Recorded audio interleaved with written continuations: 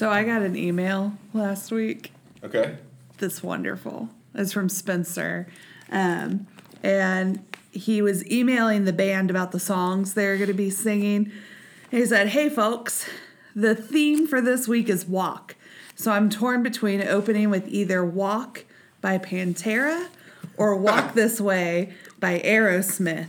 Nice. After being so torn, I decided we'll just play these songs instead."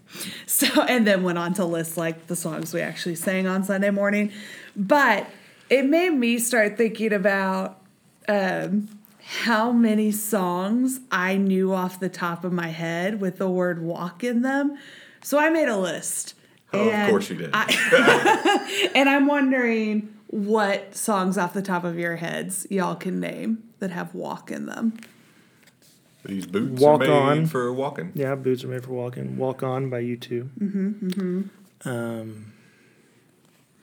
Then you start jumping in. I sang in too many choirs growing, So Sia Hamba, we are walking in the light of God. We are walking in the light of God. Not helping our pop culture quotient right now, but the choir nerds are going, yeah, I know that guy. Y'all know Walking on Sunshine. Yeah. Walking on sunshine. Whoa. Walk the Line. Yeah, Johnny that's Cash. There actually, you my go. brain went very country at first because I thought of Walk the Line by Johnny Cash, followed immediately. This proves my random and very strange range of music. Walking After Midnight by Patsy Cline. There you I go. go out walking after midnight. And then another one that's not as well known, but it's Walk Me Down the Middle by the band Perry, also country. I had that country stage, and There you go. I did grow up, or not grow up. I went to college 10 minutes outside of the stockyards. That'll do it. That'll do it. Walk Like an Egyptian. Yep, that was on it. There you go. Or how about, it doesn't have walk in the title, but 500 miles. Because I would walk 500 more. There you go. And I would walk. Yeah. Yeah. You got Kelly Clarkson, Walk Away. You've got, throwing it back to Michael's love of rap, Walk It, Talk It. With Migas featuring Drake. Or the one that's been stuck in my head ever since I created this list, which is Drops of Jupiter by Train. Where it's got the line, she acts like summer and she walks like rain. There you go. Yeah. I want to walk and roll all night. Sure. We'll take it. That's what they say, right? Yeah, of course. Of course. And then there was one that I stumbled upon that I looked up because I couldn't quite remember it, but it was like, do y'all remember? I'm a little bit of a different age from y'all, so this might not have been y'all. She's calling us old. I didn't say it this time. So, do y'all remember I keep forgetting you're 19. It's That's right. Yeah, I'm just a child. You're so accomplished. I know, It's right? really amazing. It's so amazing. Thought getting ordained by 30 was a big deal, but Nope. no. Okay. So, do y'all remember the dinosaur TV show as kids where Yeah. there was the Not the Mama. Not the Mama? Yeah. Yeah. There was a song on there that came on once that was called Walk the Dinosaur. Okay. Yes. And it's like a lot of jazzy boops and bops words and then walk the... Everybody walk the dinosaur. Yep. That's the one. Anyways, walking is everywhere is what I've decided. Or it's in all of our music and we can't escape it. We can't escape it, but we can do it.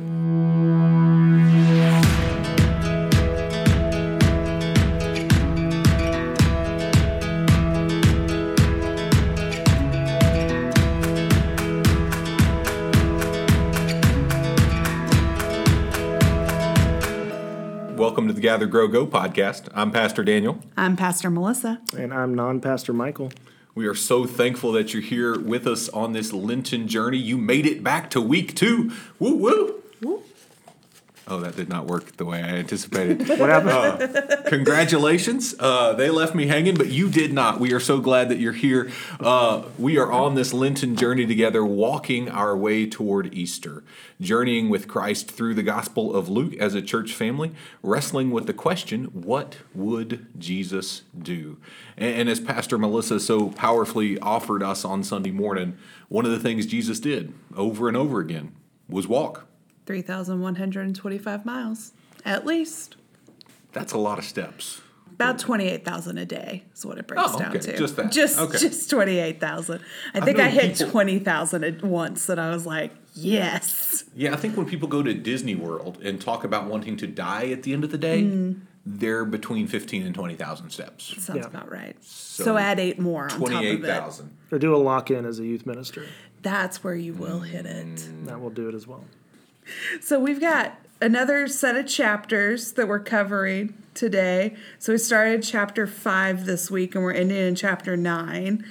And I kind of went through those chapters, just kind of re-looking through them to see what I noticed with just looking for that idea of walking. And I just listed a few of them, and I thought I'd hit them real quick, and y'all can stop me if there's something.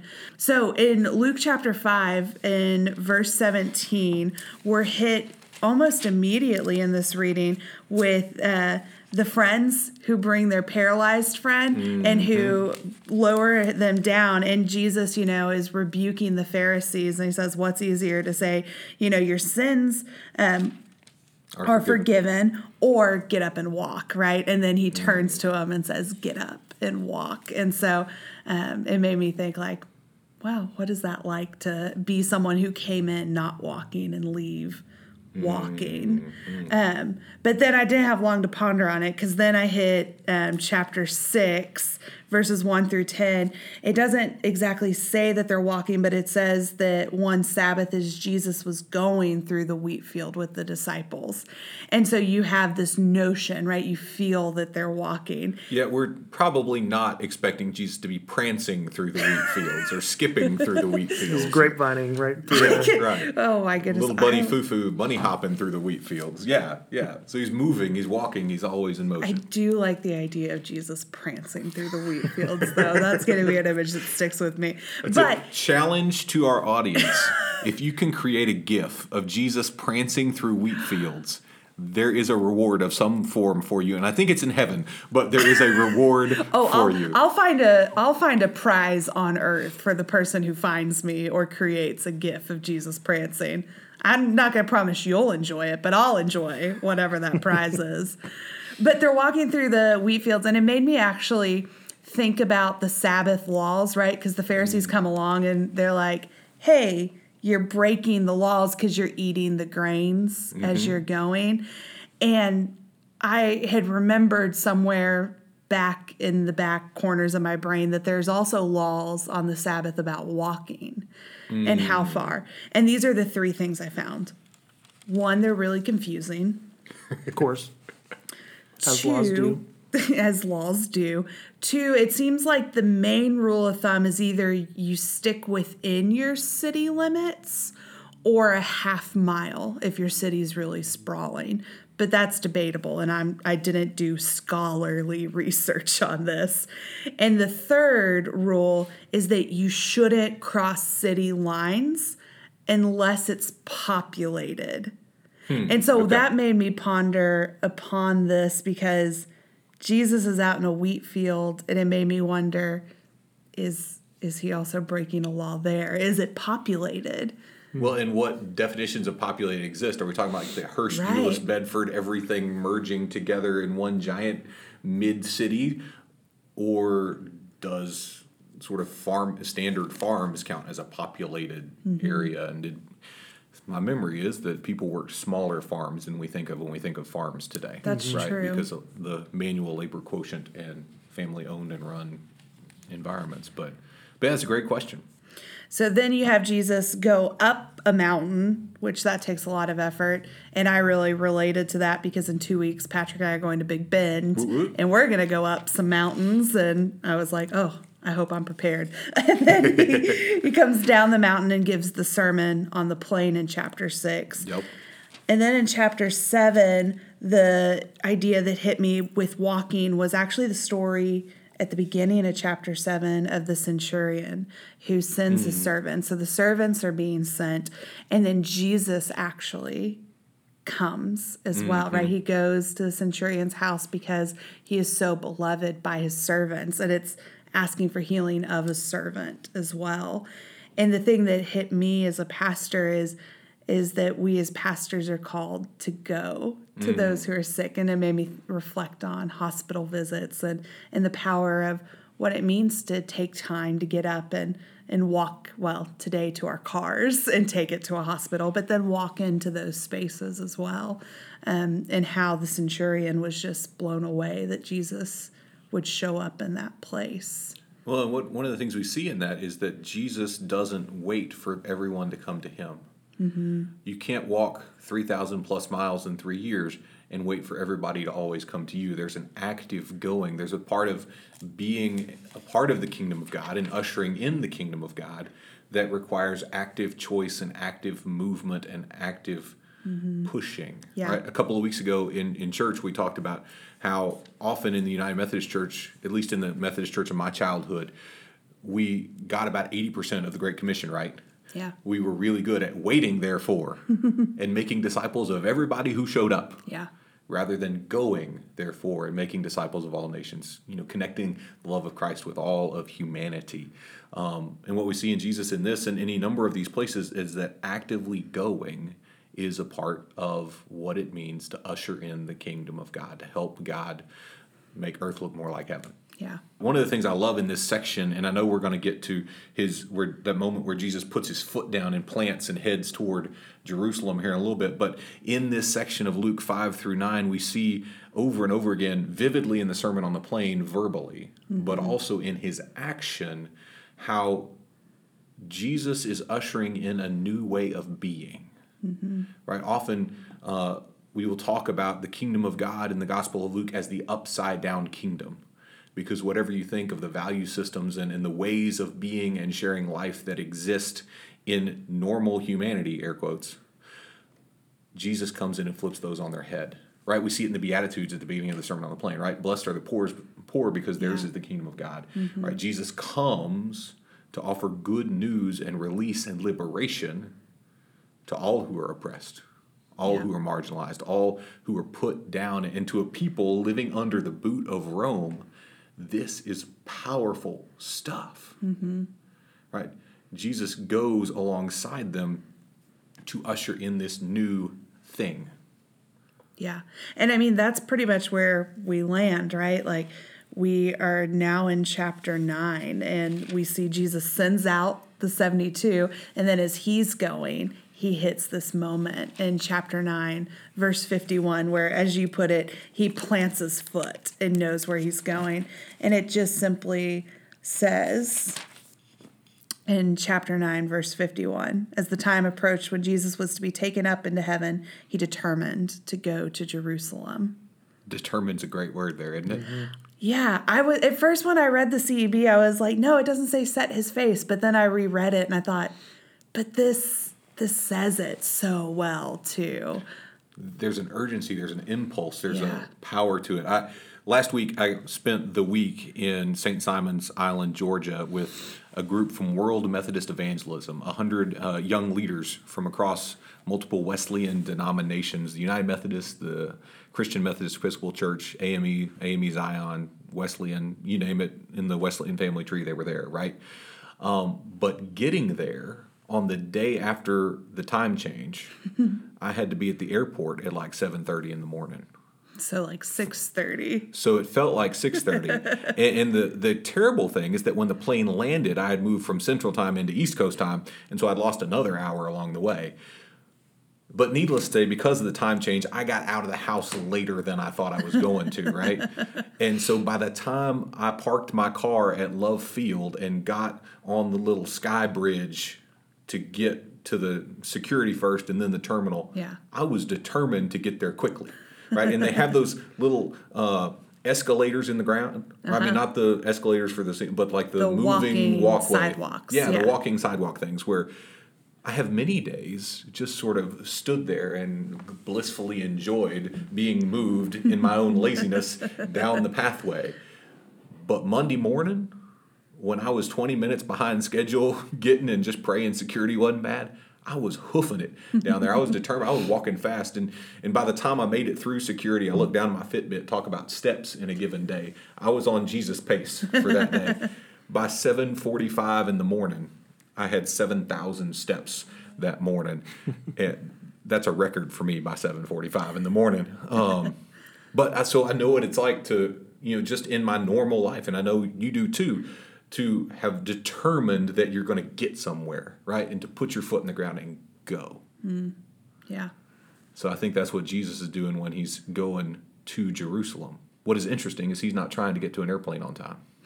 No. Right? Yeah. He's got much bigger and potentially, for most of us anyway, scarier and harder things that he knows are coming.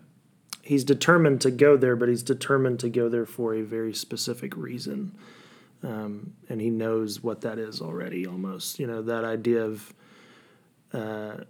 okay, I'm going to do this. Like, I'm going to do the thing that is going to change everything. Mm-hmm. It's the setting up of the kind of final chapter of this gospel. It's that point in the story where your hero decides, I'm going to go into it and I'm going to do it. I'm going to do what I was called to do. Yeah, it's powerful. Just in that simple way. He determined to go to Jerusalem, or he set his face to Jerusalem. That's a big, big moment that you can miss if you're not listening to what that speaks to in the broader story. Well, one of the interesting things is it's not that Jesus decides to go to Jerusalem because he wants to be at Jerusalem during the Passover, right? Yeah.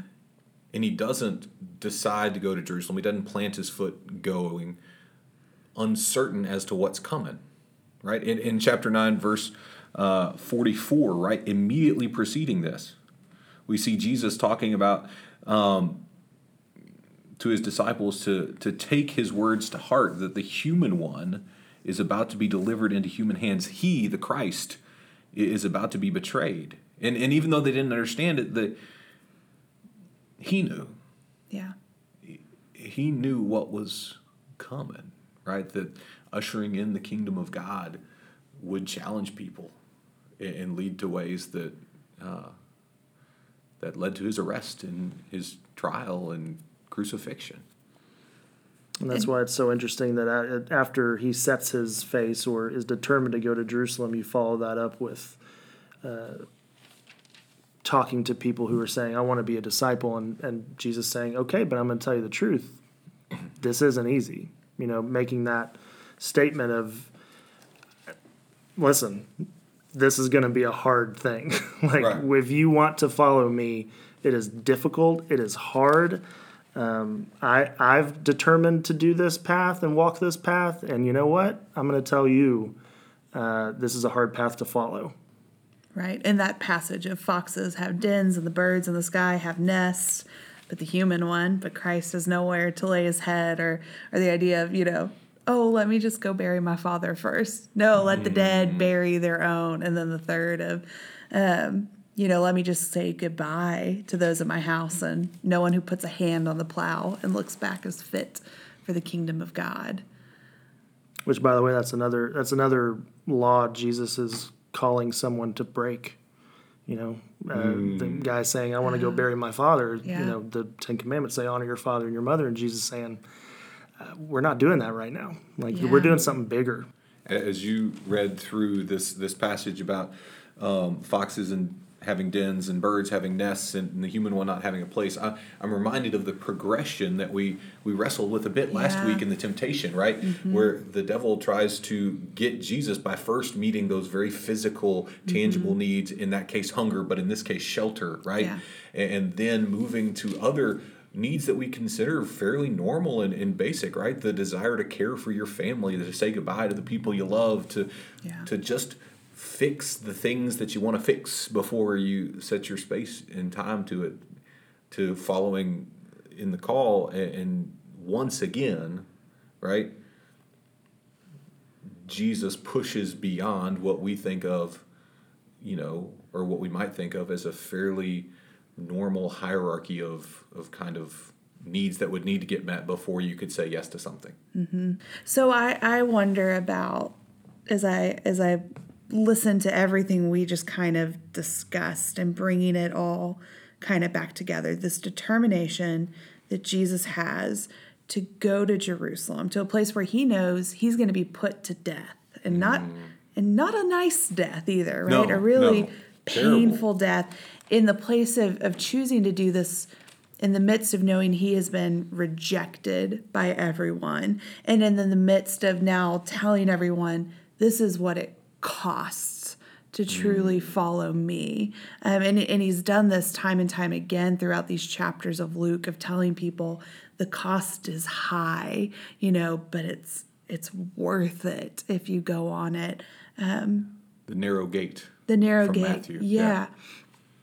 I wonder, in our lives, have we truly ever considered that high cost and what walking with Christ, right? Because we tell people that, your discipleship path, your journey with Christ, your walk with Christ. Like, we constantly use this language of going with Christ, and Christ here is telling us what it looks like. That it's hard. And it's hard. I think especially when we think about it in our context, in our modern American context, it's pretty easy to be a Christian in our context, especially if we compare it to like the early Christians, right? And so I think sometimes we can kind of fall asleep to our faith, even as we are actively involved in church or actively involved with Christ. We can fall asleep to those moments of where am I pushing myself to go further with Christ? The sad thing is that there are times where Christianity and following Christ has become a thing that makes us feel good.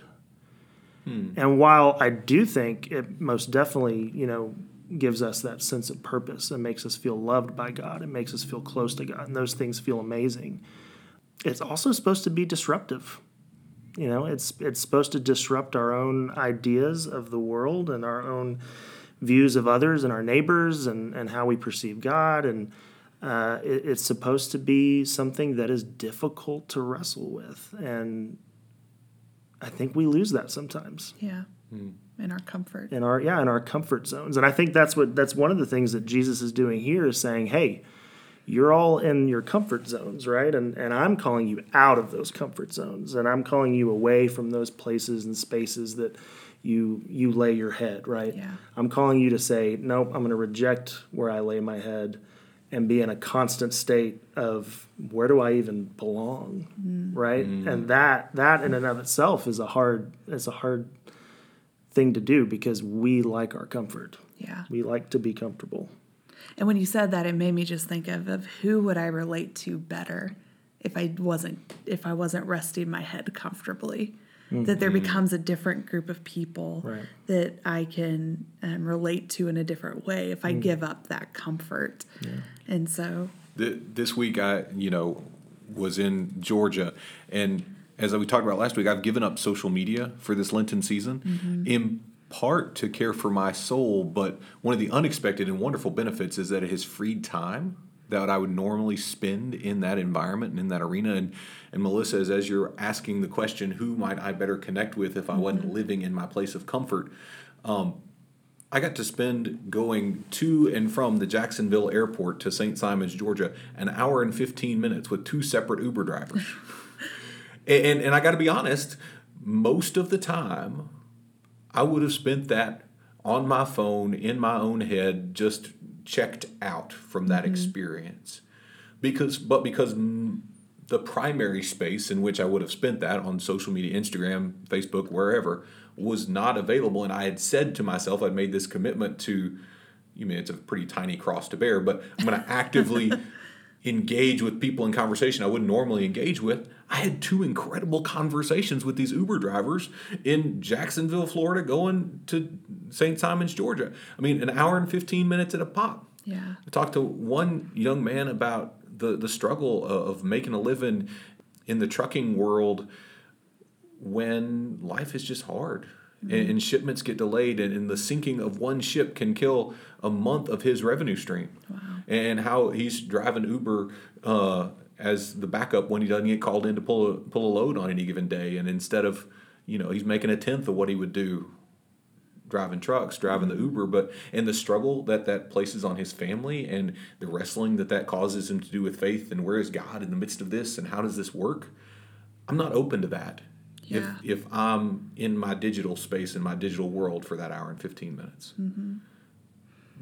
But because I'm willing and have chosen to sacrifice that space of my life for this season, I was able to have an amazing conversation with this guy. Yeah. And the Uber driver coming home was a guy whose context was radically different than mine. He's a 25-year Air Force vet who lived, born in St. Louis, lived in Georgia since he retired, 75-year-old African-American guy who was still driving Uber because he needed the money. Mm-hmm. And yet, by the time I got out of the car, he was giving me a testimony as to why the next weekend he wanted my prayer, because he was going on a Kairos prison ministry visit and speaking over and over again about how when he stepped out of his place of comfort, right, the structure and order of a lawful, orderly life, and went where God was calling him, the transformation that was taking place in that moment. I miss both of those. Yeah. If I'm in my normal social media world, right? Yeah. But we chatted for an hour and 15 solid both ways because of the space created by an intentional Lenten fast choice. Yeah. Yeah, I was going to say, this is actually, it's such a great picture of one of the things that Lent is, that idea of Lent being a time that reminds you that your head shouldn't have that pillow, right? Mm-hmm. That your life should, it can be a time where we remind ourselves that we are out with Christ wandering, mm-hmm. And taking ourselves out of certain comfort zones. Whether we're getting rid of something or taking something up, we're changing a certain pacing of our life, which is good. And the crick in our neck reminds us of that every day when Indeed. We've taken the pillow away. That's right. Yeah. That we're living in the upside down kingdom. Mm-hmm. Amen. Speaking of that, how's no snooze button life treating you? Oh, it's terrible because I didn't think about the fact that I was starting this and then daylight savings hit and I was already waking up early and then I have to wake up another hour early already. So I'm getting there. I mean, I'm not snoozing, but I won't say I'm the fastest out of bed. But baby steps, right? Technicality. Technicality. Now, I say this as the guy who quite literally hit snooze 5 times this morning. So, I cannot judge. But, yeah, I mean, even in those small ways, right? Those, mm-hmm. I got to get up now. Yeah. Reminds you of why you made the choice. Right. Yeah. It's the struggle. Yeah.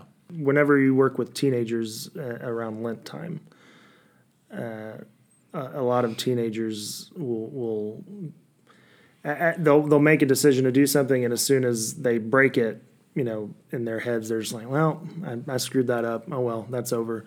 And it was that thing of just, no, keep going with it. Mm-hmm. And if you screwed up, oh wow, it's almost like you're human, and it's almost like this is what is reminding us of this struggle to be out with Christ. Like it doesn't just work like a snap of the fingers. You have to struggle with it, and within that struggle is another reminder of whose you are.